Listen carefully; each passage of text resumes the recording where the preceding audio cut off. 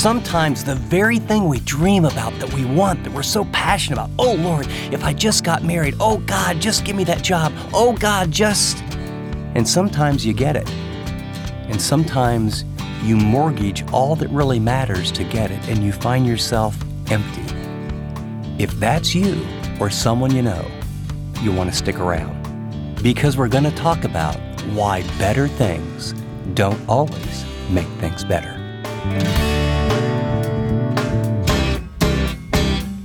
Welcome to this weekend edition of Living on the Edge with Chip Ingram.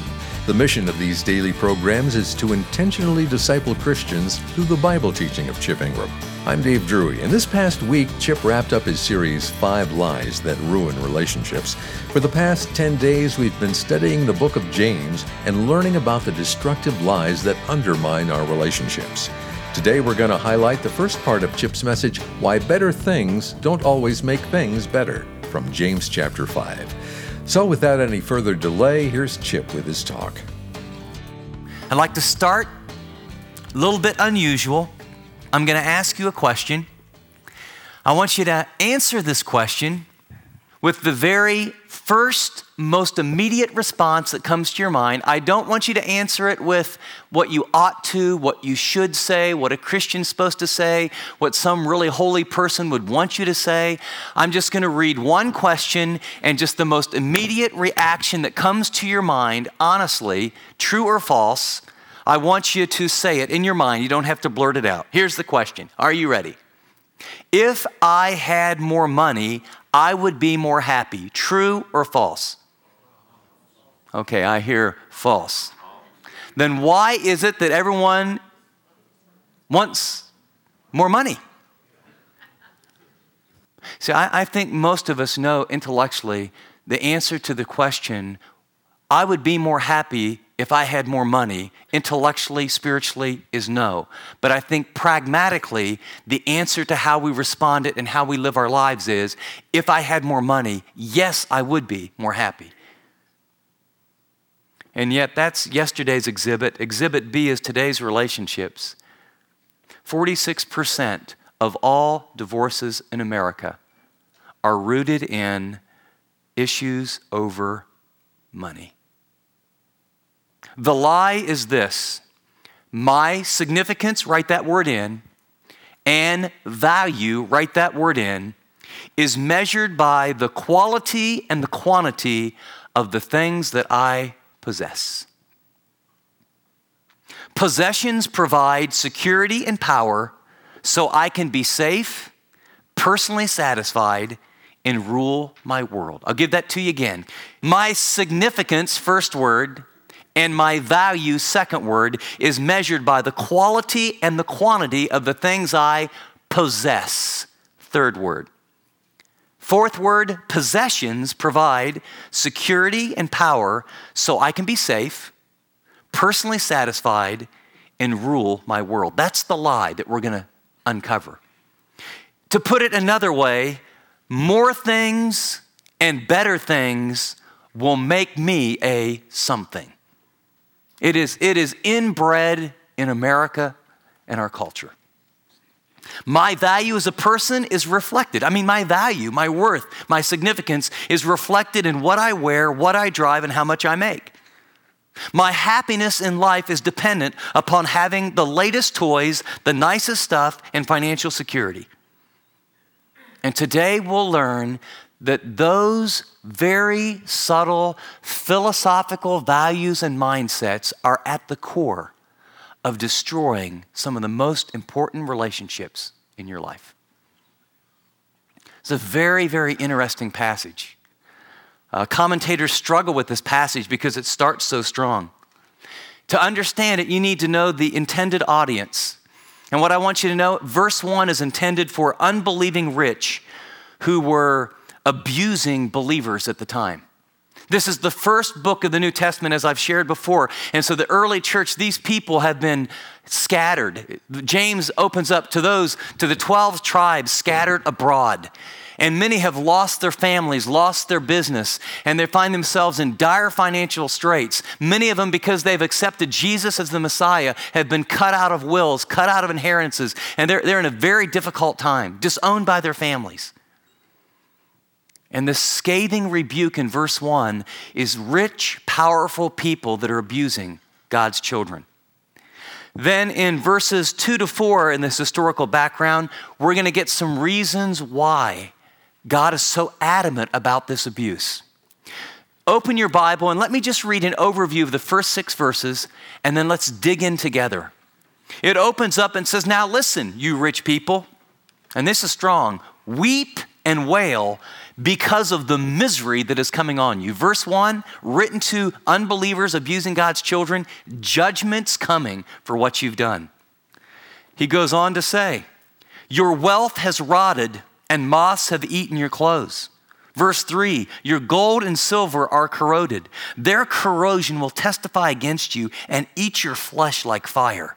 You have hoarded wealth in the last days. Look, the wages you failed to pay the workmen who mowed your fields are crying out against you.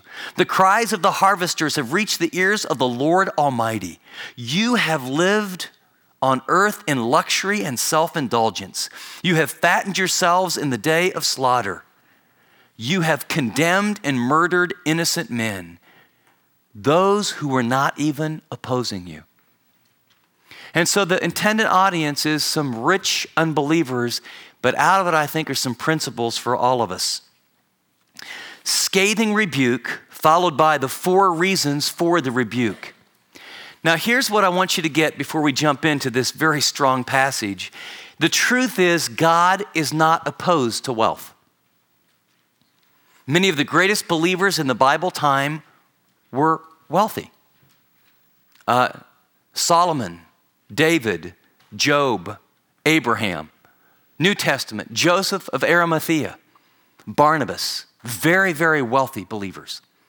He's not against wealth, but God is opposed to the misuse and the abuse of wealth.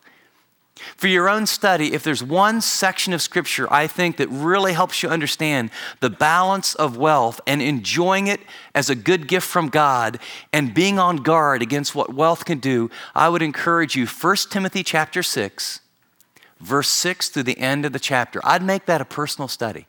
I would get my arms around 1 Timothy 6, about verse 6 to the end, and really have a grasp of what does God say about wealth. However, God's not against wealth, but the warning is the misuse of wealth brings God's judgment. And so let's open up the text together. Notice what it says in verse 1 of James chapter 5. "Now listen," it's strong. Literally, it's stop. Wait a minute. "You rich people, weep and wail because of the misery that is coming upon you." So that's the warning. He says the misuse of wealth that hurts and abuses other people will bring the judgment of God. And then he's going to give the reason. There's 4 warnings that he gives out of verses 2 through 6. And these warnings are for wealthy people who are unbelievers who are abusing God's people. But here's the thing. All Scripture is profitable, right? For doctrine, reproof, correction, and instruction in righteousness.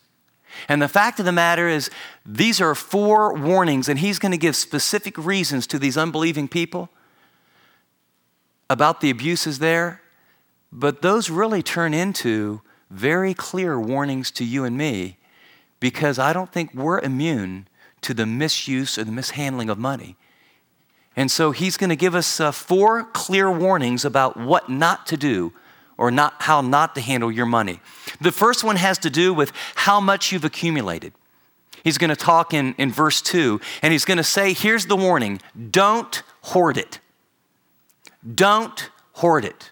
And you say, where do I get that? Read verse 2. Look at it. It says, "Your wealth has rotted, and moths have eaten your clothes. Your gold and silver have corroded. Their corrosion will testify against you." And boy, this is graphic. "And will eat your flesh like fire." Whew. I mean, that is like graphic. "You have hoarded wealth in the last days." Could it be that even Christians are guilty of hoarding in our day? all of us have a line. All of us have a secret line that we think, and some with good reason will talk about, I need X amount of money, for this situation, and then I feel secure if I have X amount of money. And then after I have that, and then I also have my retirement working, and then I'm willing and ready to be generous with others. The more and more and more you get does not produce more and more generosity. The more and more and more you get, what it produces is your safety net gets bigger and bigger and bigger and bigger. And it's interesting, you would think, that, the percentage of your giving would increase and increase and increase and increase the more you get. But actually what begins to happen is people realize they have more and more and more to lose. Warning number 1, don't hoard it. Warning number 2 has to do with about how we get the money that we have. And he says, don't steal it. Don't steal it. Notice what he says in verse 3. Look, the wages you failed to pay the workmen who mowed your fields are crying out against you. The cries of the harvesters have reached the ears of the Lord Almighty. It's the Lord Sabaoth, the one who's the host of armies, the all-powerful, the leader, the one who repays, the God who will bring about justice. And you need to know the historical context is they were getting income dishonestly. The way it worked in that day is, remember the parables that Jesus would tell where you would come out into the field and at the end of the day you got paid? That's how people got paid. And what these people would do is they would go and they would do their day's work, and then the guy who's rich and powerful would say, I'm not going to pay you today. It's exactly what it says. You withhold the wages from your workmen. But unlike us, they didn't get their paycheck every 2 weeks or once a month and write out their bills. They didn't go home and have a closet full of food. They made the money that day for that day's food. In fact, later on you'll learn the definition of a rich person in New Testament times is you had a second change of clothes, and you already knew for the day or the next day after today, you already had the food stored. That's considered rich. So you have excess. Most people live hand to mouth. Most of the world lives in such a way where, what am I going to eat today? I'm going to work today. I get this money. When I get this money, I'm going to buy the food. I'm going to take care of my family. Now they have enough for tonight and morning breakfast and lunch, and then I'm going to go to work and I get my... And what they did is they wouldn't pay them. So their families couldn't eat. And that's why, notice the cries of the harvesters. What would you do if you were a man and you worked all day and you needed X amount and there's no food at home, you know the day's gone, and then you come home and the big heavy guy, and what are you going to do? You're a little poor guy, he's a rich, powerful guy, not paying you today. You go home and you cry. The cries of the harvesters are being heard by the Almighty, the Lord Sabaoth. And he's telling these people, I'll tell you what, I'm going to come and I'm going to bring about justice. Because what are they doing? They're stealing it. I don't know about you, but some of the worst testimonies I've ever seen in all my life have to do with people not paying their debts. Christians not paying their debts. This is a very, very disturbing, but do you know in America at least one of the worst credit risks are pastors? Now I'm hoping it's of all those non-Bible believing churches, but I don't think that's where it's at. You ask financial people, pastors are one of the worst credit risks. And if they don't have their act together with regard to money, what in the world's happening in the churches? How many of you have done business with a Christian, fish on the card, fish on the car, and have had like terrible experience? So it happens even in the church. He says the wrong uses of wealth. Warning number 1, don't hoard it. Warning number 2, don't steal it.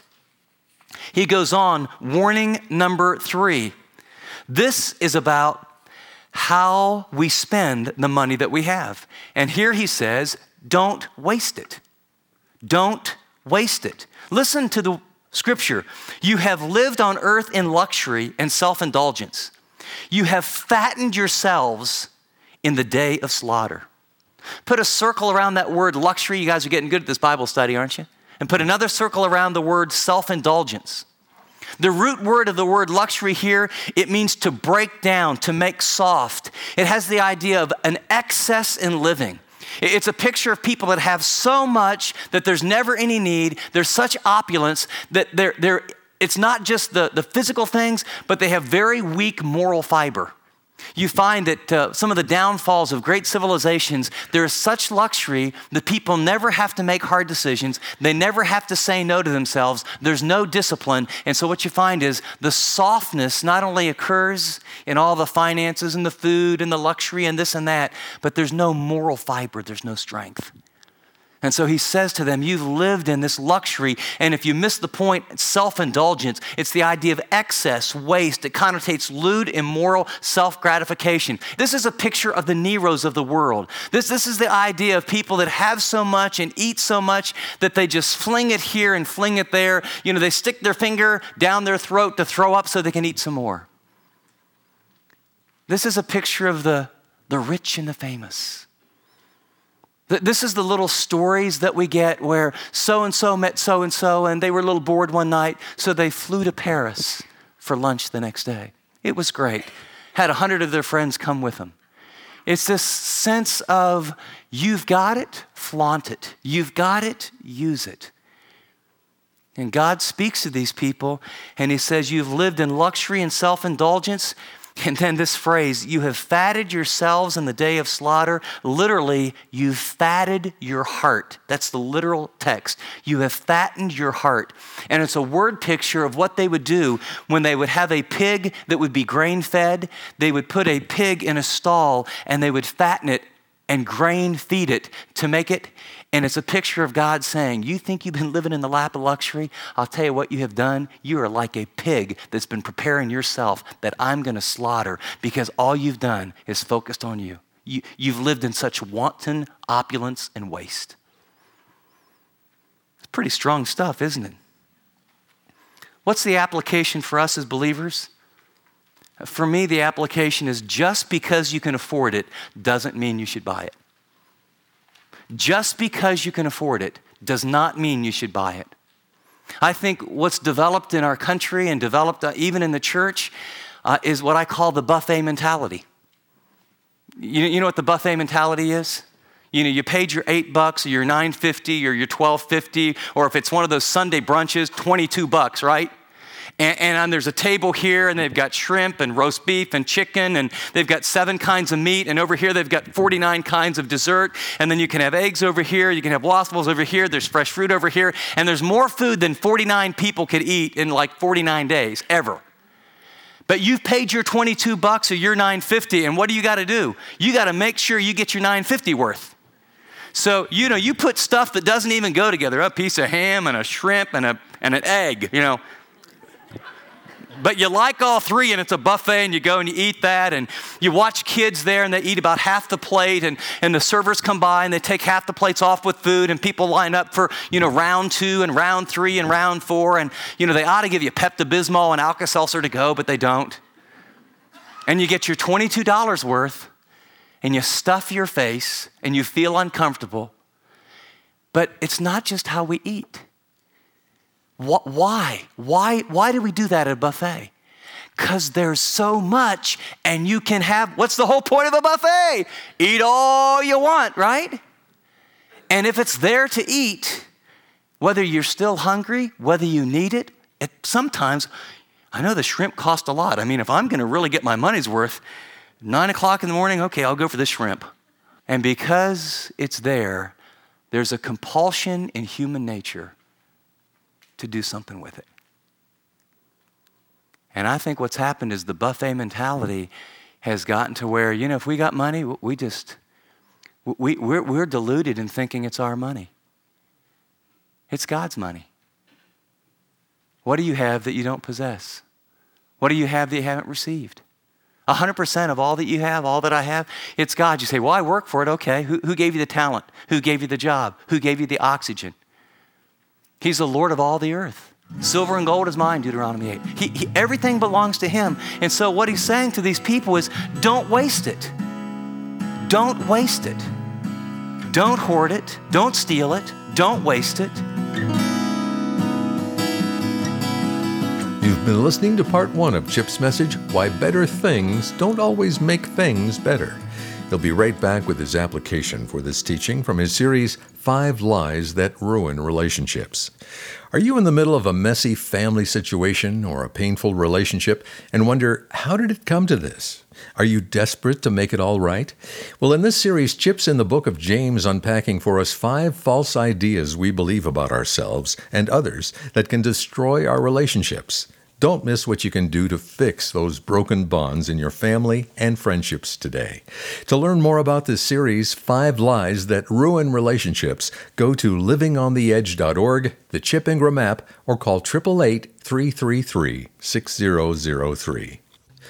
Well, I'm joined now by our Bible teacher, Chip Ingram. And Chip, you ended today's message by explaining how obsessing over money or stuff can ruin our relationship with God and cloud our judgment. Now, I'm sure there's people saying, yeah, I've heard that all before. But take a minute, if you would, and tell us why this truth is so important to repeat. I'd be glad to, Dave. Teaching on money and wealth and work and the kind of things we're teaching on is at the core of discipleship and transforming people's lives. I'm thrilled that I got to teach on this, and I can tell you, people will be realigning their priorities, their lives, and their finances. Because wherever their money goes, according to Jesus, their heart will follow. So thank you very much for your support financially of this ministry that allows us to teach those kind of truths. So if you're looking for a place to invest in ministry that will really make a difference, Living on the Edge might be a great opportunity. Thanks, Chip. Well, if partnering with this ministry is an idea that makes sense to you, we'd love to have you join us. Helping Christians live like Christians will change the world we live in. To give a gift, go to livingontheedge.org or text the word donate to 74141. That's donate to 74141 or visit livingontheedge.org. App listeners, just tap donate.